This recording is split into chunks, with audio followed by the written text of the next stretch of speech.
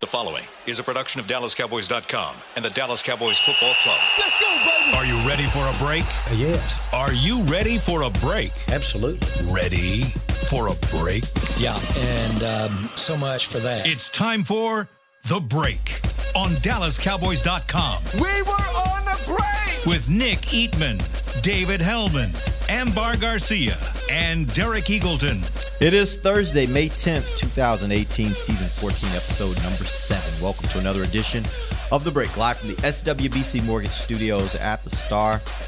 And we appreciate you guys taking some time with us today to talk some Cowboys football. How's everybody doing this morning? Great. Great? Mm-hmm. Doing great. Awesome. Thanks, Coming Derek. off a fun golf outing yesterday. I don't know if you guys out there listening were able to check out Click on the show. thumbnail, okay? We had a lot more fun than what it showed. Seriously, Yeah, I've the never thumbnail did seen look a little I don't understand how that more happens. miserable looking But- people in my life. Well, had a Dave just fun looked like he time. was almost asleep. You know, Dave kind of already has kind of the lean back. That's and just sort of kinda- my vibe anyway. Yeah, so it was natural Yeah, for you. I was looking all mad. Yeah, Nick- but the rest of you yeah. guys, it I did mean, look if you like watch didn't the want to be there. podcast, I mean, we had a good time. You know what? I still don't know, and I don't know. What was in the glass? No, I know it was in the glass. I don't know if it was on camera when Nick was dancing with his drink. Did that get on camera? I think so. Okay, I kind of thought I you were didn't even close to the see camera. It that. was right behind you. Oh, okay. And he had his drink, and he was kind of doing the broadest at Rob's wedding kind of dance, like, I got my drink. It was that kind of thing, but Yep. I didn't know if it got on camera. I think it did. I didn't see that. Well, yeah. Go back and check it out. I want to say it was before I got on the air, so it was like roughly about the 20-minute mark. I maybe. didn't realize that camera was we went Obviously. with the third camera. Yeah, obviously. It's all good. Yeah, it was a good day, though. Cowboys went out there, played a little golf with some sponsors. We were able to talk to a few guys on the show. It was a really nice lineup that we had there with guys like Zach Martin, Dak Prescott. Coach Garrett came by, Tyron Smith. When you plan something for 3 to 4 weeks like that, it results show. Yeah. Usually when you plan it overnight, that's even better. Hey, that worked out. It worked out well. Yeah, and we'll do a little bit more of that next year. But I wanted to hit a Good few. recruiting going on as well, because Jason Garrett did not want to be on there. That's true. And Amber did a great asked job him there. the 5th time, and he said, "All right, I'll do it." Anything for you, Amber. Yeah, and I think he had a good time, right? Probably not, but How we doing, guys? Yeah. Honestly, I think everybody had it. I think all the guys that came on the show seemed to not be like they left with a good impression. I don't think Jason Garrett walked away like, man, you know what? I didn't want to do that, but that was pretty great. However, he did. I bet he was like he did bring food to us later in the afternoon. He did. On his own, just walk through like, was hey guys, I got some food. You guys want any food? very- and then came back a second time and said, hey, you sure you don't want more? That was pretty nice of him, right? very un-Garrett. So he did enjoy the interview. Have a then. cheesesteak. Yes, he enjoyed the interview. He enjoyed Thank being you, on the Amber. show. Where Thank was you, that? Amber. When was he being You the were waiter? still out at the golf course It drinking was- and dancing. Yeah, it's true. We were Was actually I? working. I don't know. Maybe I was looking for Looking a for a ride ride. back. Hitchhiking. That's probably what happened. All right, let's jump in. Let's talk. Actually, today, what I want to do with the bulk of our time is I've had a couple people hit me up on Twitter to ask, if we have some grades for the draft. And my retort is always, it's dumb to grade a draft after the draft. It's more apt to grade drafts years after it happens, because that's when you know whether the picks were actually good picks or not. So what we're going to do today is we're going to go back. We're going to go back to 2014. We're going to go back to 2015 and maybe look a little bit at 2016. But I really want to focus on 14 and 15, and we're going to go across and talk about the different guys that were drafted and give our own, grade of what we think the Cowboys did in those drafts. And it doesn't have to be an ABC. I'm just saying kind of give us an assessment. It's too early for 16, or like you don't want to talk I about think it's a little bit early for 16. arguably the best draft class in history. Well, we don't know that. That's the point. Like, I think a lot of times you get to this point after a draft and you're like, that guy could be something. That guy could be. I know. And then 2 Yeah. years from that, you're like, yeah, he isn't here anymore. 2008 so, I think was it's too early. the best draft. Yes. In the first Wait, year. 8? 2008 was, Felix. Yeah. The Felix rookie year. Mike Jenkins is going to be really good. Marty B. Seriously? Man. Skandrick in the 5th round. Yeah. Great draft. And then it was, Yeah. So fair. I think 16 might be a little early to give it a grade just yet. Looks 'cause I good, think though. it does look good, and it's promising, I guess I would say. But I think the other two we really can kind of dive into and really assess how well they did in 2014. had your first and 4th 2015. round pick, like basically cutting the Rookie of the Year award right down the middle. Like that's a good start. Very good start. All right, but before we get there, I thought there were a couple news items from yesterday that I wanted to hit real quick. First thing is Terrell McClain. He is going to be in the building today if he's not already in the building. Here. And he's visiting with the team. He's potentially could come back. Was here for a few years. Played pretty well when healthy. Went to the Redskins for a year, and then the Redskins cut him. First, I guess, tell me what do you think from the standpoint of what he can bring to this team if the Cowboys were to sign him? Where does he fit, and what does it give them that they may not have right now? We get our Friday dance parties back. That's what I want the most. That's not. They didn't have him last year? No. I mean, Joe Looney tried a couple times, but it wasn't the same. Yeah. Terrell McClain used to break it down every Friday at practice. Better than Byron Bell? Yes, way better than Byron Bell. No, better than yes, Byron Bell. Better. No. Yes.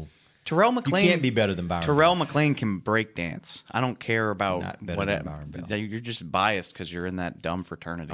Sorry, that was harsh. That was too harsh. Sorry. Whoa. Whatever. Whatever. You got one coming later. Yeah, It's fine. Just saying. Terrell McClain, honestly, it's a good point that you bring up because I remember the first 2 years he was on this team, we were like, is this guy any good? He couldn't get on the field. But a lot of stuff went in line in 2016, and he was one of them. I mean, he was great. He played all 16 games. He played the 3. He played the 1. He was disruptive. I think he had 4 sacks. He was a big part of that D line, the D line around here hasn't been awesome over the last 5-6 years. So he was a bright spot on a unit that hasn't been amazing in recent memory. And the dance thing is important because it was, team camaraderie. He was a big part of that special locker room that everybody talked about. Well, really what it is, it shows what Marinelli likes about him the most, which is his feet. He always says, he calls him the dancing bear. I mean, he can do that kind of stuff. And so I guess to be a good dancer, you got to have the feet. But from a football standpoint, I think he uses it to his advantage. I think it's depth, though. I've never been a big fan of him, honestly. I just never see why we make a big deal out of it because I don't think he really has played that well. When he was out there, it was okay, but didn't play that well to me. But I think this is a David Irving move. This is hey, can we count on Irving? Can we count on him to play? Let's get a guy we know that we like, that Rod knows how to use him, and let's put out there. But I don't think this is a difference maker. If he comes in, does he not become does he become immediately your one technique starter? And do you make David Irving kind of solidly a 3 technique? I'm not trying to sell anybody that he's gonna. Yeah, I mean Nick has a point that he's not Ndamukong Suh. No, but I think he's better than that because I think he is a one technique who can be disruptive. Right. I think Malik Collins had a great year because he got to play the 3. Yeah. And then I always thought it was revisionist history last year when everybody was like, well, they like him at 1. And I was like, no, they don't. They just don't have a better option at 1. And plus, especially after Price went down. Yeah. And so I think, if he can start at the 1 and let Malik and David Irving both play 3 when they want to or need to, I love that. I think that would be great. What? Yep. All right. One other thing I wanted to hit real quick, Dave. You had a tweet last night I thought was really interesting. Steven yesterday had a quote, and I don't have the quote on me, but it was a quote specific to Dak and what they expect from him this year. And he was talking a lot about, and I'll let you kind of lay out kind of what he was saying and what you took from it. What did you hear from Steven yesterday on Dak and what they're expecting from him? Well, Steven kind of pulled a Nick. He implied some stuff a little bit there, which and that's it's wrong to say that those front office types and coaches never give you anything. Sometimes you just kind of have to read between the lines, which it was a question about how do you replace the leadership of Dez and Witten, and then Steven kind of went off in a completely different direction about how the offense is going to look different, and basically he's like, well, we're going to let Dak play quarterback this year, and Dak loves to go through his progressions and read the play and throw the ball to the guy who's open, as opposed to feeling pressure to get the ball in one specific place. Never said anybody's name, but There was a name written all over if it. you got Probably 2 names written. Maybe, over it. yeah. if you got a synapse in your brain, you should be able to connect the dots there. That he's talking. I mean, he's certainly talking about Dez, and maybe to a degree, he was even talking about Jason Witten. And I think I've said it a million times. I hate the phrase Dak friendly. It's one of those stupid sound bites that just nobody even knows what it means. They just throw it out there, and it's fun to jabber about. But If you're Dak friendly, to me means a guy who's just gonna get open and shut up and not complain about the production he gets. That's what I look at. Yeah. And they've lined it up that's what they're poised to do right now, and getting rid of certain elements of the offense will play a role in that. And the one thing that you mentioned right there, and I think somebody was mentioning this to me on Twitter. Well, why couldn't he just tell those voices to be quiet? I don't even know if this is that Steven was necessarily saying this is pointing the finger at Dez for being vocal that he wasn't getting the ball. If the offense was really predicated on, hey, we're going to really focus on trying to get Dez the ball because we feel like he can win this matchup, rather than, hey, we're just going to go through the progression on each play. You follow the progression order. When you find the open guy, you get the ball out, right? That could have been the case too. We don't know that, but I'm just saying it's not always just about saying, I don't think it's as simple as just saying, well, Dez was complaining. I think it could also be other things that the offense may have dictated in scenarios that he was trying to get the ball. We know there were several games there early in the season when he was just trying to, he was forcing it to You Dez. saw, and it's so useful having all or nothing to go back and look at, because there's even a clip in there where Linehan's talking to Dak and he's like, remember, just because there's a guy on Dez doesn't necessarily mean he's covered. I mean, just little stuff like that. Well, I mean, Dez is the only guy that's really going to make a play on the ball. I mean, if nobody's open, Cole's not open, he's not making a play on the ball. Terrence isn't making a play. Witten's not really going to go make a play on the ball. So, I mean, who else are you going to throw it to? If you have to get the ball out, I mean, Dez is the one guy that's going to win a jump ball one-on-one battle. And he didn't do it all the time, but he does it. I mean, so this is the other guys have got to get open as well and help him. And we talk about Dak friendly or whatever. A guy that can go make a play for you would be friendly for any quarterback. And so he's going to have somebody who needs to do that more better. You know, this is my perspective as far as Dez. He's such a vocal guy and so passionate that he's one of those guys that sometimes you just cater to him just to, like, okay, here you go. Here you fine, take it, but kind of like calm down a little bit. And there are people like that you just go with the flow, let him do his thing just because you want them to calm down. So, and talking back about All or Nothing, you kind of get a sense of that too, watching what it's inside. Even with Dooley, the interaction, it was very weird.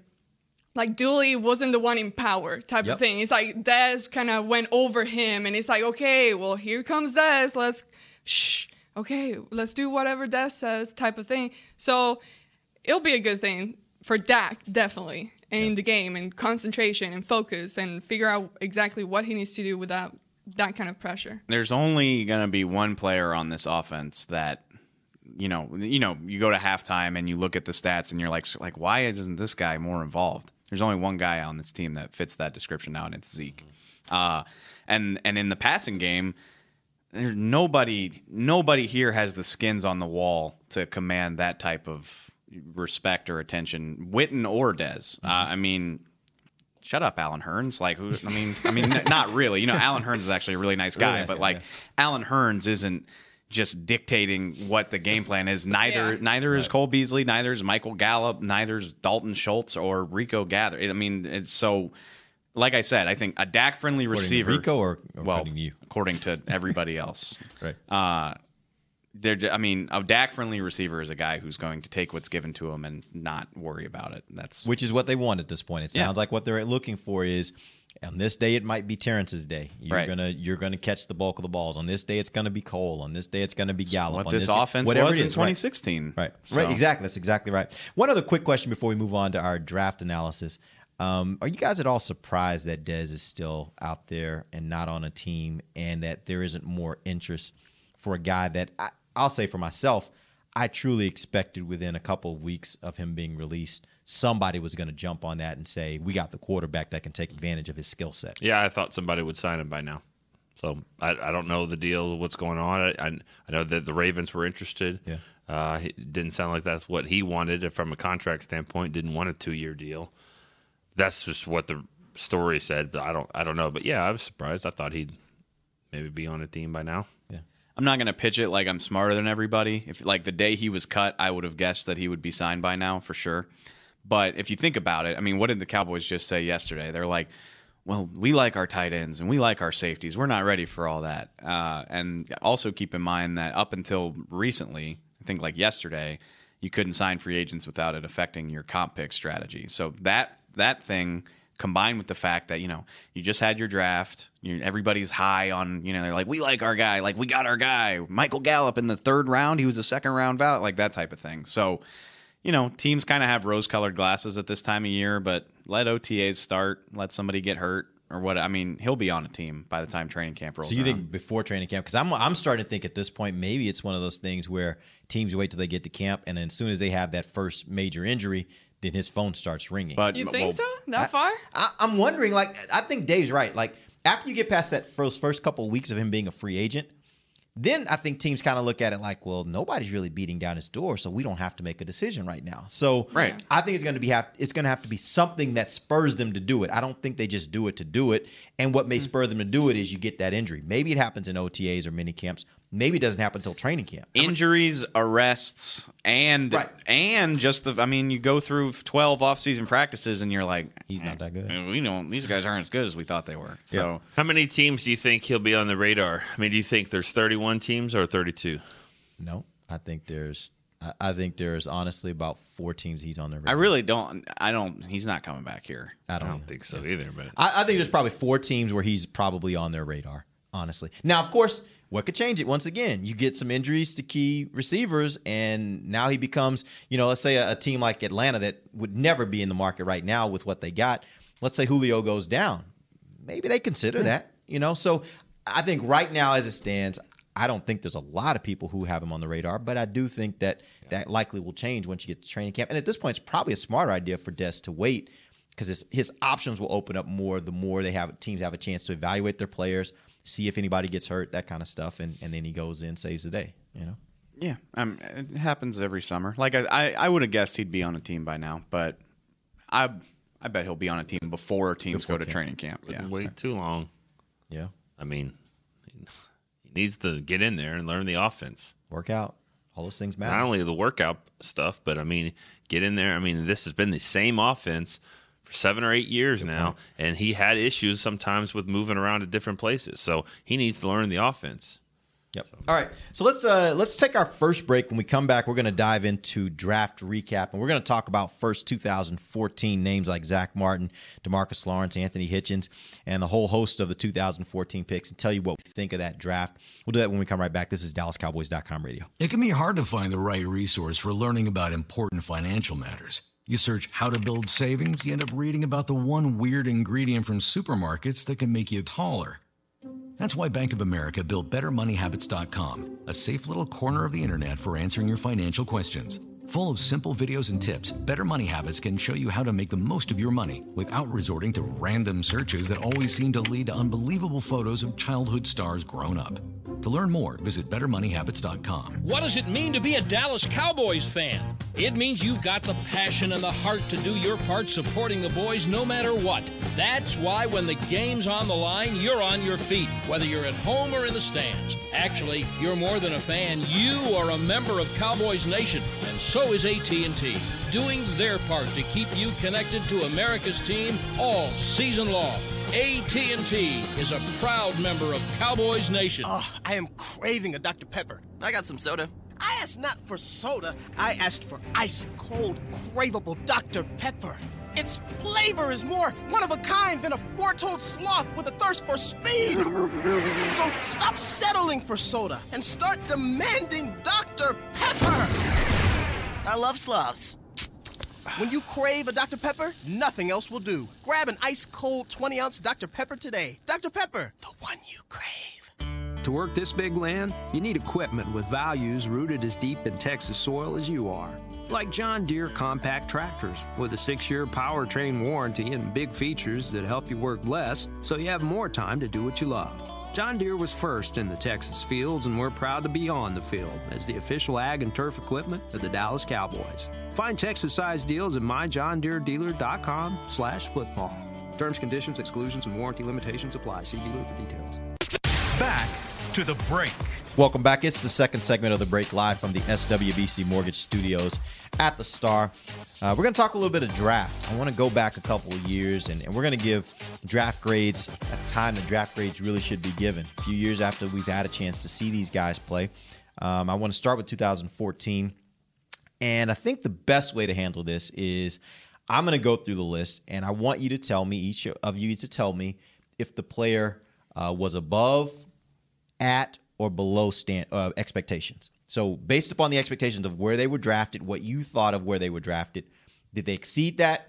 Were they right where they should have been, or were they below that? All right? Before we get started, I'll let you guys handle this because this 2014, you were still baby? I mean, I don't know what their expectations were back then. Yeah. I know, the players they are now, but to be honest, this was my first draft that I was fully involved and knowledgeable of all the players. So you'll sit back with me and we'll learn from these two. But I'll say this. You can't have a complete cop-out here because you know what expectations are of a first-round pick, a second-round pick, a seventh-round pick. And so, now you know that they were drafted. Okay, let's go ahead. He actually has a great point there. He actually has a really good point. I can just give you the number of the round and you can let's do it. Let's go. Okay, all right, here we go. First-round pick, Zach Martin.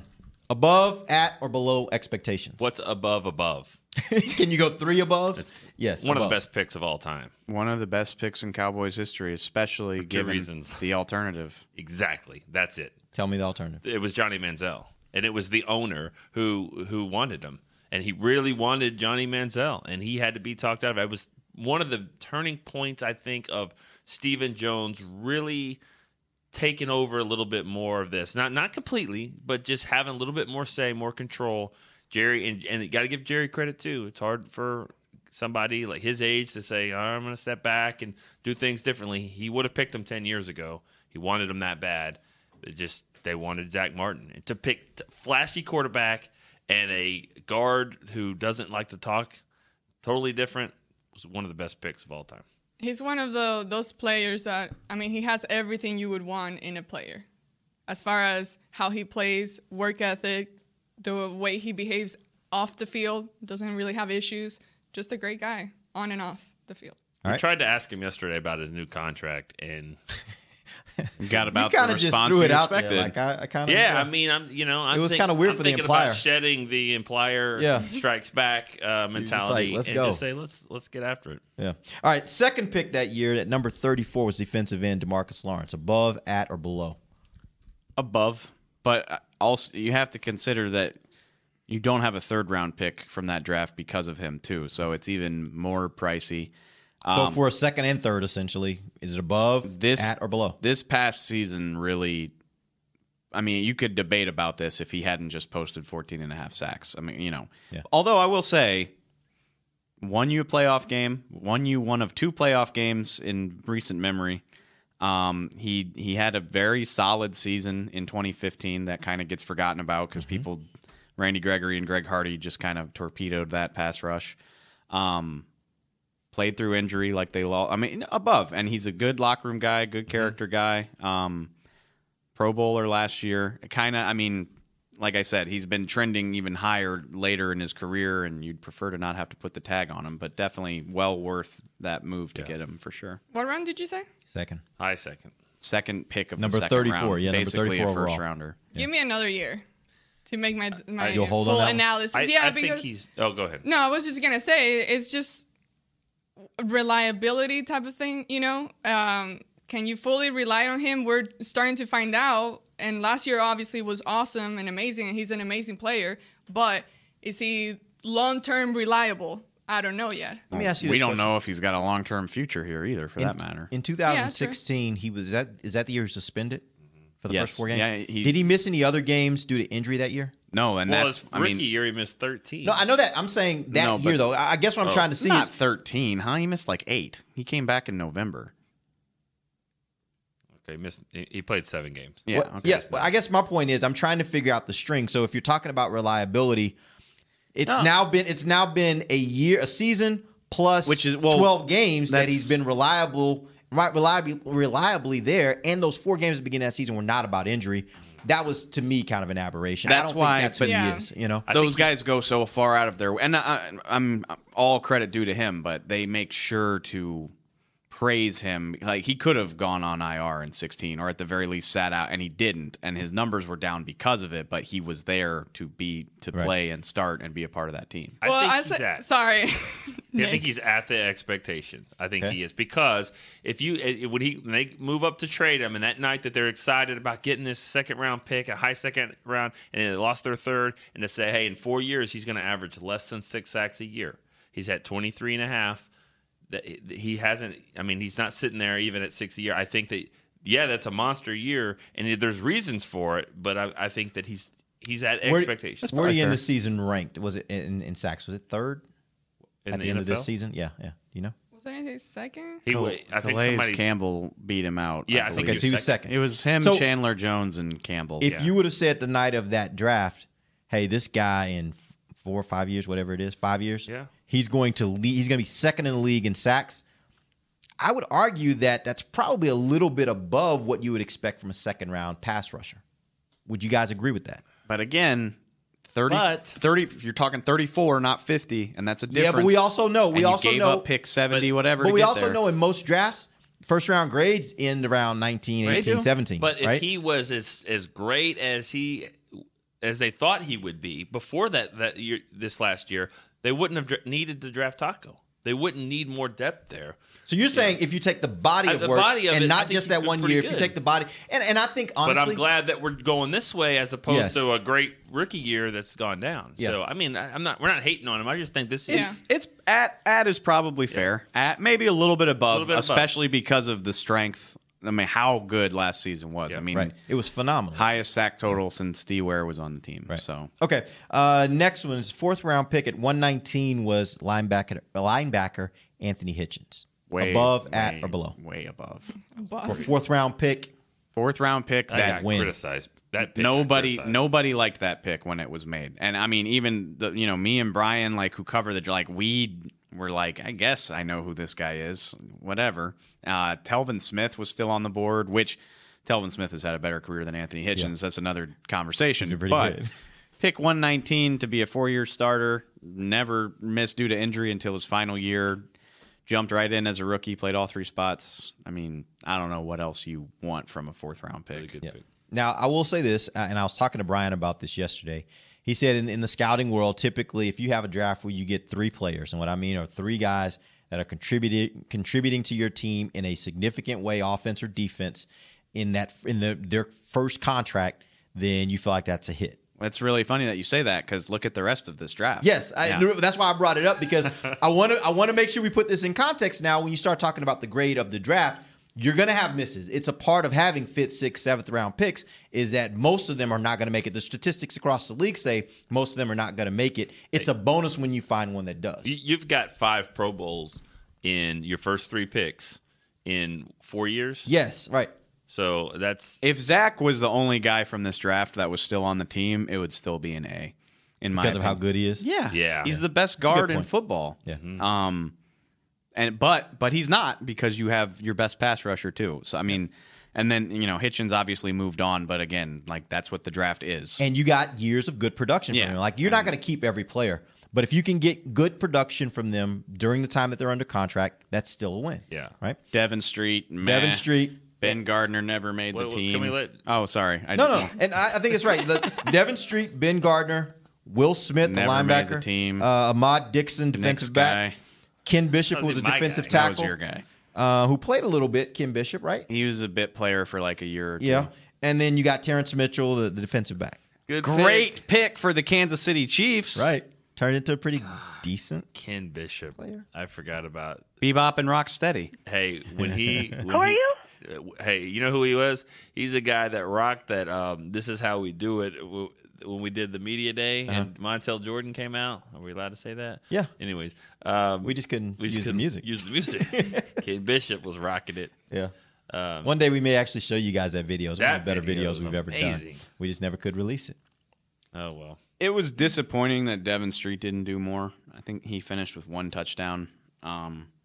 But then, I mean, you're talking about 7th round picks, and he didn't do anything anywhere else either. That's always a good. No. Well, I shouldn't say good, but that's something that kind of validates it. It's just the player wasn't us. Letting Terrence Williams go or Terrence Mitchell go and have him become a decent starter for another team. Right, and then you're like, maybe we screwed that one up. Maybe we just didn't have the right. Ahmad Dixon made the team and got cut the next day. Ken Bishop kicked around for like at least a year. Ahmad Dixon, man, I just remember that night he went Terrence Williams. The story is that they went to Waco. They made the team on Saturday. Yeah, because Baylor was opening its season like that night or whatever. Yeah, Baylor played a game. He went down there with Terrence, and they were like, we got to get back 8 a.m. Sunday morning. Got to get back. And Terrence got back, and Ahmad was like, I'll get a ride. I'll get up there. And he didn't. And that was the last straw, and that was his rookie year. And so he How was do you cut. do that your rookie year? As a 7th-round pick who made the Jeez. team. And he had just a couple sleep at the preseason facility, games where he was just a headhunter. He would have lost so much money, though, Yep. because he was going to Been get broke. fined. He didn't know how to play any other way. Yeah. All right, let's move on. Let's talk about 2015. So I guess just to wrap that one up, if you look at the 2015 draft, let's do it just for the heck of it. Let's give it a grade. Let's go around the table. Amber. A. A? Okay. A+. Okay. A, because you've got one of your top 2 defensive players on the team, and I don't know if it's hard to say Zach Martin's one of your top offensive players, but he's the most consistent. If you look at How is that hard to say? No, Well, really, because yeah. you got Tyron. I mean, you've got Zeke and all this stuff. Right now, in terms of production, availability, everything. Yeah. I mean, I think he's probably the best player on this team. Yeah, I mean, you we can had count that on him the argument. most. We Yes. had that argument about Zeke and Tyron last year. I mean, he's been an All-Pro every year, first or second team, All-Pro, not Pro Bowl, All-Pro. Yeah. That's huge. Like that's and then that's to have, other and then level. to have one of the top pass rushers in the league, that's great. Now Hitchens is on another team, but you got the years of got production, right? Very great I think use out of him. that was a good draft. Okay, Very- good. Let's it move was on to a really good draft. 2015. Let's start first with the first round pick This at number one's 27. You not had as fun. cornerback Byron Jones. At, above, or below expectations? Below. expectations. But not as drastically below as the hive mind wants you to think. Like it's been a disappointing run for him to this point. He's got 2 picks. He's had to move positions, but he's been available. He's played. He's made contributions. Again, you're talking about D-Law as a second round girl. Well, this dude was only picked 5 spots or 6 spots in front of D-Law. So I'm not letting him off the hook. He's below what you would expect from the 27th overall pick, but he is not this like Mo Claiborne style, horrifically no good, terrible bust, in my opinion. And that's because of placement, right? More so. Placement Because plus you have to go up and get him at 6. not right? only that, but he's never missed a game. He's great at covering tight ends. He can play. He's played in the slot. He's played dime. He's played safety. He's played corner. Like he's done a lot of different stuff for you. So I have a hard time just saying he's terrible. He's clear. I mean, he hasn't been benched. He's played every game of his career. He's again like a good locker room dude. He's never given you cause for concern off the field. Yeah. What are you gonna say, Nick? Well, I have a column idea that I've been thinking of, and I don't know if I want to throw it out here, but Yeah, let's go ahead and write it right here on the air. I'm basically possibly comparing him to Flozell Adams. Here's why. Flozell Adams played 4 years. He was a 37th overall pick, not far from where this is, where Byron was picked. Moved positions a little bit. Was guard. Knew he was going to be a tackle. Moved him to guard. Was not very good after 4 years. It was like, okay. Parcells shows up 2003. Says, what's your top priority? He's like, well, my top priority is to sign Flozell Adams. And everyone was like, what? He's like, yeah, he's a premier left tackle. They don't grow on trees. You can find them. Like, wow, okay. And he was really, and he was right, obviously. After that, he kind of gave them the confidence. Flozell went 5 Pro Bowls out of the next 6 years. The only year he didn't is because he got hurt. I mean, he was a premier left tackle, one of the best in franchise history. And I wonder if Chris Richard came in and said, oh, okay, well, let's let Byron go. Why didn't you write this? Go upstairs and write this. Yeah, right now, get off the and air. say, Go okay, write this now. 5th-year option. And all of a sudden, no, we need this guy. That's the kind of corner I like. How many small corners did you see from Seattle? Not really. You saw big, bulky corners, long arms. He's like, move him to corner. This is a guy. And maybe this He's is got exactly the athleticism what he to do what he needs. wants him to do. So, yeah. we'll see. But I mean, Chris Richard knows what he's doing. He looked at him, and I've seen it before where a guy that everybody was kind of down on could totally change things around. So I'm wondering about that. That's great. It's a great point. And Byron is one of the smartest dudes on this team. He's a good guy. He's the most absurdly athletic person I've ever met. Like, his career is going to last as long as he wants it to. Like, he could be playing up toward 40 like Terrence Newman, as far as I'm concerned. So I have a hard time closing the book on his viability heading into year 4. Yeah, I'm very excited. That's one of the guys I'm very excited to watch at training camp this year because I want to see if given. Be careful though, because he was lights out at training camp last year. I mean, he was amazing. The only thing I want to see though is I want to see how he adapts to playing. If them saying you are going to be a cornerback, how does he adapt to that? And I want to see how does that affect those other younger guys, like. How do they work? Are they going to try to work them all in, or is it going to be Byron's going to solidify one of these spots, which means one of those other 2 guys will not be starting? Maybe one gets pushed back to safety. Who knows? All I'm saying is I think that's going to be one of the more intriguing things to follow this year at training camp is how Byron adjusts and how that affects all the other younger guys that are on this roster at cornerback. That's something I don't get. Like, how do you get a player doing super good at training camp and then it just kind of disappears throughout the season without the presence of an injury, affecting the way he plays? Because he goes up and he shuts down Allen Hurns, and everyone thinks that this is really great. And all of a sudden, Larry Fitzgerald's on the other side, and it's like, wait a second. Like, a little different. We don't have that. I mean, that's one way that happens. We've all been burned by it. Mo Claiborne, you're right. Mo Claiborne a couple years ago. It's no different than if you play somebody the same person every day, no matter how good they are, you're going to get good enough to cover them, right? So it's like division playing why the teams in the division play so well. Exactly. Like if I'm playing my brother when I was a kid, my brother might be able to kick everybody in the neighborhood's butt at whatever. Yeah, but if I'm playing him every day, even though he's older, I'm going to get better at playing him because I know what he likes to do, and I'm going to be able to stop that. So a guy can look really good in training camp, and then he gets to other teams. The Eagleton House and we had Olympics. I believe that. We went all in. Sounds exhausting. All in. Dave, that's not your thing. No. You're like, I'm so out on that. No. All right. Let's move on. Let's talk about the second round pick at number 60, Randy Gregory. Obviously. Below. Yeah, I mean, who's the next one? Nobody loves Will McClay more than I do. I think he's one of the best things that's happened to this franchise. But I mean, spoiler alert, this is not a great draft. I mean, it's just not. Because following Randy Gregory at the third round, Chaz Green. Number 91 is Chaz Green. So Randy Gregory, who has played in like 9 career games with 1 sack. Chaz Green, who I believe the line of logic on him when he was picked was that he would be the heir apparent to Doug Free. He missed his rookie year with an injury. He played in 2 games in 2016, and then last year we know what happened. He's the only, the quarterbacks have records. He's 0-1. He has an L on his name. Well, to his defense, it wasn't because of the way he played. What? I'm talking about Randy Gregory. Oh, I was talking about Chaz Green. Oh, I thought he went back to Randy. Oh, I mean, we can go back to Randy if you want to.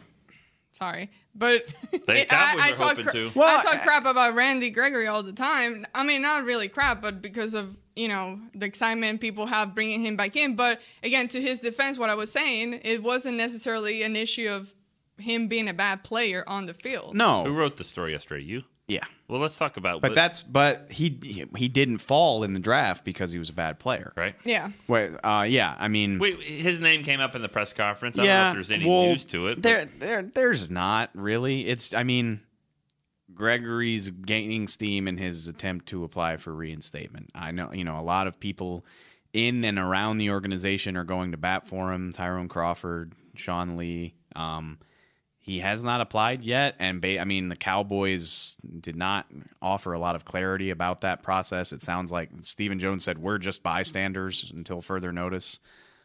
So that's between Randy and the league, and I don't really know a whole lot other than that. I mean, it sounds like he's got a good shot at it whenever it actually happens. We'll see if he's at training camp. That's pretty much.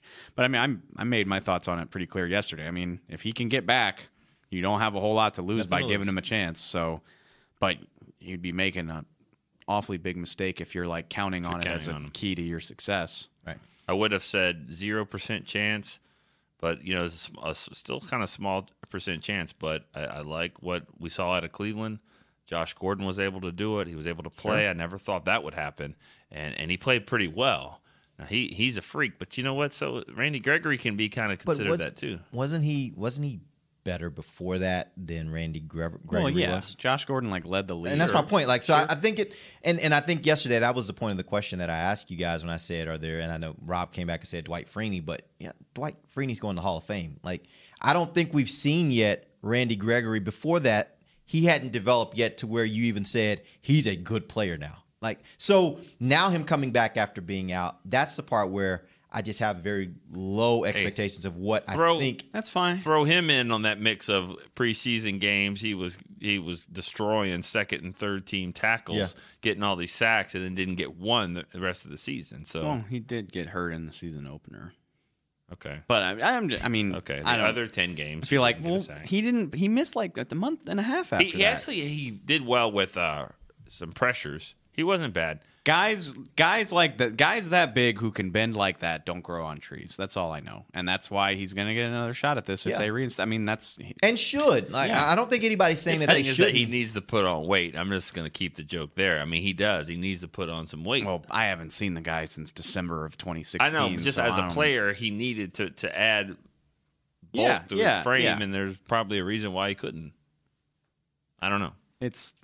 Jerry Jones had a great quote about it a month or two ago where he was like, he needs to do this, this, and this and get better as a player and yada, yada, yada. And he was like, but he's a hell of a football player. And that's where this whole conversation goes back to. Right. So anyway. All right, let's take our final break. We'll come back. We'll finish up the 2015 draft. We'll also take some questions from you guys. If you're going to hit us up, hit us on Twitter at Cowboys Break. We'll take questions during that final segment. We'll be right back. This is DallasCowboys.com radio. Cowboys fans know that the second best of anything simply won't cut it, and your skincare should be no different. A longtime locker room favorite of the players and the official men's skincare brand of the Dallas Cowboys, Dallas-based Jack Black is the #1 best-selling men's skincare brand in the country because we make products that help guys look, smell, and feel better. Visit getjackblack.com/Cowboys to get $10 off your first order of $50 or more. Jack Black. Look good, smell good, feel good. Official men's skincare brand of the Dallas Cowboys. Star Sports Tours is the only official fan travel partner of the Dallas Cowboys, offering exclusive game weekend travel packages with sideline access and photo ops with current players, alumni, and cheerleaders. That's not all, though. You'll get to talk X's and O's with Senior Director of Player Personnel Will McClay and, of course, with yours truly, me, Brian Broaddus. You can trust the official fan travel partner of the Dallas Cowboys, and with us, you'll travel like a pro.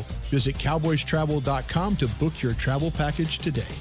Before there was a draft, you could size up a cowboy by 3 simple factors: the crease in his hat, the bend of his brim, and his unbending attitude. A man Stetson didn't just protect him from what life threw at him, it projected a rugged, unstoppable spirit.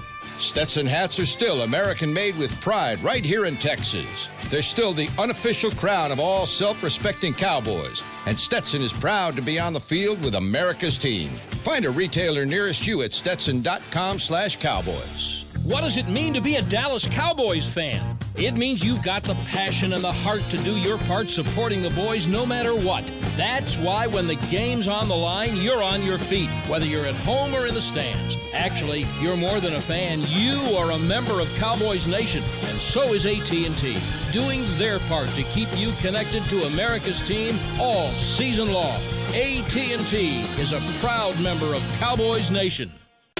Back to the break. Welcome back to the final segment of the break, live from the SWBC Mortgage Studios at the Star. Nick. Wow, wasn't ready for that. Talk about some underwear. All right. When we go on the road for road trips, they give us our hotel keys, and they have different messages sometimes, like cowboy themed on it. Sometimes they say like win or focus or squeeze the rock, which could be something else. But protect the ball is one that we get, and nobody really does that better in underwear than Tommy John. Tommy John is the official ball carrier of the Dallas Cowboys when it comes to underwear. One. So Tommy John depends on who you are. Tommy John, no adjustments needed. You shop exclusive Cowboys underwear at TommyJohn.com/Cowboys. 20% off your first order. TommyJohn.com/Cowboys. Protect the ball. I like that. I don't think I ever got that on one of my room keys, though. Did you? Protect the ball? No, just whatever those messages are, we get all the time. Fight. I just like it when it says be relentless, good night's sleep or whatever. Like protect the ball doesn't really mean much for you. I'm not playing. Yeah. Okay. All right. Let's jump back into this. Right, We're talking about Tommy John and Tommy John always protects the ball. We got it, Nick. Thanks. Appreciate it. Good. 12.5. Wasn't 12. That was up there. That was like a 9. He told me to 9.3. All right, 9.3. We really ought to start doing that. We should start if you rating want his... a 12, hand it over here. It's true. Yeah, it is a good Hey, point. they did come out with some female underwear. They did. They absolutely Apparently, did. I haven't received any, but I want to know what all the fuss is about. well, We'll get you some. just wait, because if that's the case, somebody on this team will figure out a way to get some to everybody. So I would imagine we're on it. We'll make a phone call, see what we can do. How about that? Sounds All good. right. All right, let's jump back in. Let's talk about 2015. The 2015 draft, we've talked about Byron Jones, Randy Gregory, and Chaz Green. All three, you guys said, performed below expectations. Let's move to the 4th round pick at 127. The Cowboys select Damian Wilson. Above, below, or at expectations? This is an interesting one. Mm-hmm. Is he below because he really hasn't been that good, or is he below because he was drafted in the same spot a year later from the same conference at the same position as Anthony Hitchens, Who was above? We all agreed vastly exceeded his expectations. I don't know. I mean, He's okay. he's been a spot starter and a contributor all 4 years. All 3 years to this point. He's big on special teams. Like I said, he's started at Sam. He's played pretty well there at times. He's filled in a couple other spots. Never been good enough to earn more of a role. And by this point in his career, if he was going to, I feel like he would have made that leap. The thing with the arrest last summer, kind of, not great. So I've said this a while ago, and nothing has changed. I mean, the top 3 moments or that you think of anything relating to Damian Wilson are all negative. You know, he had the paintball incident before. He had parking lot incident, which was a lot more than that. Gave up a game-winning touchdown, to a running back out of the backfield of the Saints. I mean, he hasn't had the difference-making things have not been a good thing for him. So no, that's I was laying all that out there for the sake of playing devil's advocate. It's still probably fair to say below. Yeah. But he'd like a little bit more production. When he was drafted, I think the expectation was at the very least, if and when Hitchens was no longer here, he would step right in. Instead, the Cowboys spent a 1st-round pick on Leighton Vander Esch. And To a me, 2nd round the year before. Yeah, to me, Or 2 those are the things that suggest to me that the Cowboys see him as not living up to what their greatest expectation for him would have been. Now, of course, 4th-round picks are 4th-round picks. Some of them pan out, some of them don't. But I think that coming off of Hitchens, it makes it even more apparent that he just wasn't that guy. It's more of a contrast. But I mean, you need players that are going he's new Kyle Wilbur as far as I'm concerned. Like he can start if you need him to. He can play. He can do stuff on special teams. And that doesn't make him a bad pick because he's still on the team and contributing. Right. He's just not. He's not Anthony Hitchens. That's for sure. So at that point, do you think it's at? Do you think a fair assessment for him is that he's at expectation for a 4th-round pick? I think he's below expectations. I think it's still probably below. They draft, like you said, they drafted Van Der Esch. They signed Joe Thomas in the offseason. He's been more productive than I mean, they went back to get Durant last Then Wilson, year. they've gone. You're right. You're not going to put. You don't want to put super high expectations on your 4th-round pick, but that's still a guy that you're hoping can develop into a starter. Yeah. Okay, I'd say below. You're trying to find somebody that's not below. Well, it's kind of tough. These next 3, we'll lump them together: defensive end Ryan Russell, linebacker Mark Nzacha, offensive tackle Lawrence Gibson. I take a little bit of offense to that. Okay. Because Lawrence Gibson never played a game for this team, and Ryan Russell was cut like 1 week into his rookie season, I think, wasn't he? So was it that quick? So no, he was on the practice squad for his rookie year. Oh, is that yeah, okay? He played 1 career game here. That's all I know. And but that's below expectations, right? Well, no. The reason I take exception is because Mark Nzacha was better than that. As a 7th-round pick. As a 7th-round pick who was a redshirt because he had torn his ACL and was basically a wash for his rookie year. Yeah. He came back, was on the team in 2016, played a role on special teams, made the team, made some plays, and they brought him back again until they eventually cut him the year after that. I mean, that's so for him, you think it was above expectations for a 7th-round pick? I'd call that above expectations, considering Lawrence Gibson did not even make the team. I mean, 7th-round picks don't make the team all the time. And really, that's at expectations. 7th-round pick is a flyer. You're just bringing a guy and you're going to see what he's got. Especially a hurt player. Right. I put Mark above. And they tried to put him on their practice squad this year, and he was poached. So it's not even like they wanted to get rid of him. Yeah. So Ryan Russell, where do you put him? Below or at expectations? Below. below. Yeah, that's a 5th round pick. That was a guy that they liked probably at Dallas Day, and he probably was never as good as should have been taken that high. Okay, and now the highlight of this draft, Jeff Swaim. That when the best pick of your draft is the last one, that's not great. And he hasn't really been good. He's been good enough to make the team. We're pulling at straws. I know, but I'm just saying. I take some exception to that. He has not been good, and you don't have to raise that high. He hasn't been that good. He hasn't. For a 7th He round was pick, pick 230 something. Okay. That sounds good, but he's not a difference maker. But a 7th round pick is not typically going to be a difference maker. I'm going to give him the arrow up. Okay, Expectations, yes. I thought he was drafted because he was a friend of Stephen Jones's daughter or whatever. I thought that was the connection or whatever. No, he was drafted because he played at a stellar school. You didn't even know who he was. I and did not know he was, but that's beside the Dane point. Brugler didn't know who he was. Who are you? Tells you a Right. lot.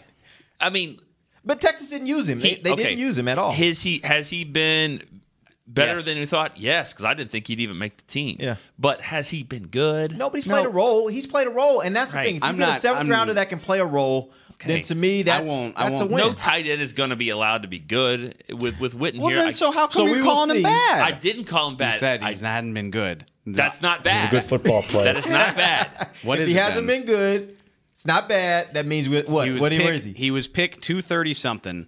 He made the team on a team where the tight end never comes off the field. I remember vividly he converted a 4th down in Washington when this team was 0-1 in 2016. Right. He's a big part of Dak's play action and waggle stuff in 2016 until he got hurt. Until he got hurt. No, you can't have big part of it. I mean, can you pull up his stats? I'll pull up his damn stats. He was a part of it. Let's He was just not a let's settle big on part that. He of was that. a part. Like he had a part to Come play. on. He had Like, a role to no, play. I think there is a difference. Hating ass haters right now. I think I'm there's not a here big for difference it. of.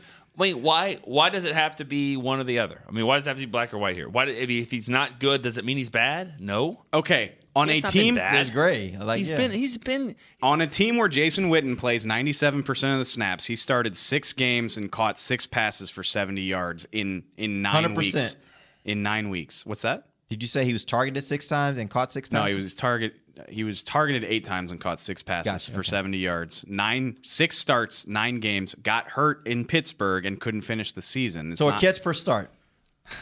I mean, I'm not hating on the guy. as I'm the just third saying, tight end on Yes, a team where I'm Witten- with you. Yeah, I don't think that's 230 bad. something. I think on this team with who you had at tight I end, didn't say it was bad either. Remember, I'm not saying it's bad. I don't know. It sounds like you're saying it's bad. No. But I don't know. I see Derek drawing little arrows up and down. He gets an in up Damian arrow. Wilson's name and Geoff Swaim. For me, I would just draw a flat arrow, like a flat horizontal line. This goes back. That's it. It's not his fault. Okay? At expectation, it's like okay, like K.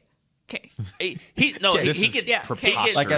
an arrow for me. He gets an arrow. I didn't think he'd make the team. I didn't think he'd be here in 3 years. He has. He gets an arrow. But I'm just saying, let's just call it what it is. It hasn't been good yet. It might be. He's going to get a chance now. Again. I'm not saying it's bad. The I'm just guy, not been good. the 7th round pick drafted before him, he didn't get a jersey. Was he Cooper wasn't. Rush good last year? Was he good? Yeah. He was good in the season, in the games, and all that. That's He was not good. How many backup quarterbacks get to play in a game when it's not because of an injury? Right, but was this is an he argument we've had good? like a dozen times on this show. Nick doesn't grade on a curve, and I do. Mm-hmm. Nick is just like, are you good or are you not good? And I'm like, you were picked 10 spots away from the end of the draft, and you're still here contributing What's 4 years the later? test? What's the test? The test is get in the league, come from Central Michigan and get in the league and make the team. If that's the test, he gets an A+. If the test is now, we've got a different test. The test is how you play on the field. He gets an incomplete because he didn't get to play. That's not his fault. The test is where were you where did they find you and what did you do? That's like Tony Romo gets a better grade than quarterbacks that are taken 1 overall, in my opinion, again, because of how it started. He didn't over his course of his career. He didn't get But when you're evaluating it in terms of a draft, I'm not saying Tony Right. Romo had a better career than Troy Aikman. Don't get me wrong. I'm saying I think we're all saying the same thing. I Who think would have thought that Yeah. Swaim would spark such a Well, when you look at his passionate draft heated class, you kind of But that's what I'm saying. Like conversation. in this draft I won't class, you're stand looking for some Swaim slander. That's pretty much. I mean, Oh, I'm sure I'm gonna get the Oh, yeah. I'm gonna get the Jeff Swaim's parents or whatever. But what I'm saying is that at this point, it hasn't been good. It hasn't really been productive, but he's made the team, and now he's got a chance to really be good because he's got an option. That's all I'm saying. I do think I agree with Dave from standpoint. I think it's above expectations because I didn't expect him to be able to come in, and I do think he has a role on this team. Now, that doesn't mean that he plays Jason's role. He doesn't play Jason Witten's role, but he's played his role, and I think his role has been you're going to be that second tight end, you're going to block some, you're going to go out and catch a few passes. Like, that's been his role, and I think he's done it decently, effectively. But if your child comes home and you, for whatever the reason, you expected them to really fail the test. You expect them to fail because they didn't study or this is not their subject or whatever it is, and they got a 67 or whatever. That's not good, but that's better than you thought it was. It's still not good. We're going to get to good. We're going to keep working to get to good, but this isn't. See, I'm the opposite. But don't you expect? I don't agree with that. Don't you expect that everyone you draft to do their role?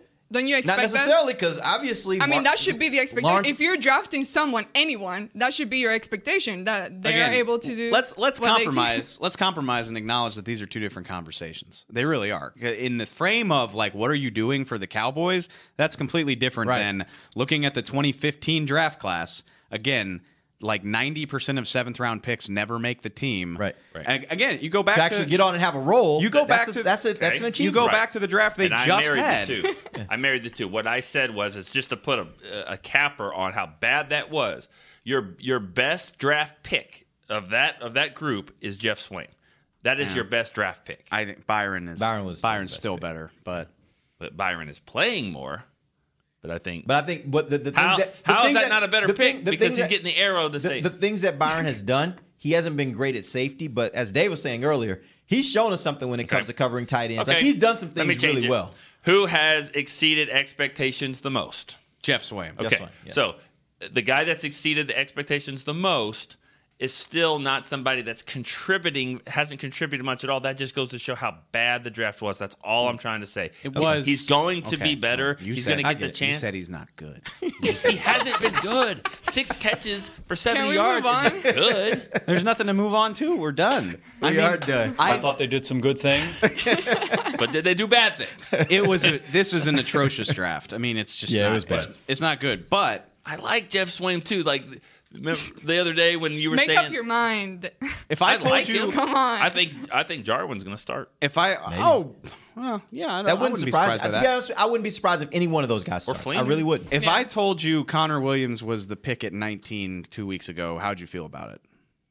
That's pretty good. If I tell you Connor Williams is the pick at 50, how do you feel about it? Great. There we go. Yeah, and when you're talking about a guy who was picked at 230 who's still doing stuff. Right. What a third Great. option. What if I told you Connor Williams was the pick at 50, but you could have had Earl Thomas? Still okay with that? Yeah. I am too, actually. Yeah. With that scenario. Yeah, with that scenario. Now, if you would have gotten the safety that was maybe on the board, and you tell me I could have gotten Earl Thomas or the safety, then I'd take Earl Thomas, right? Yeah.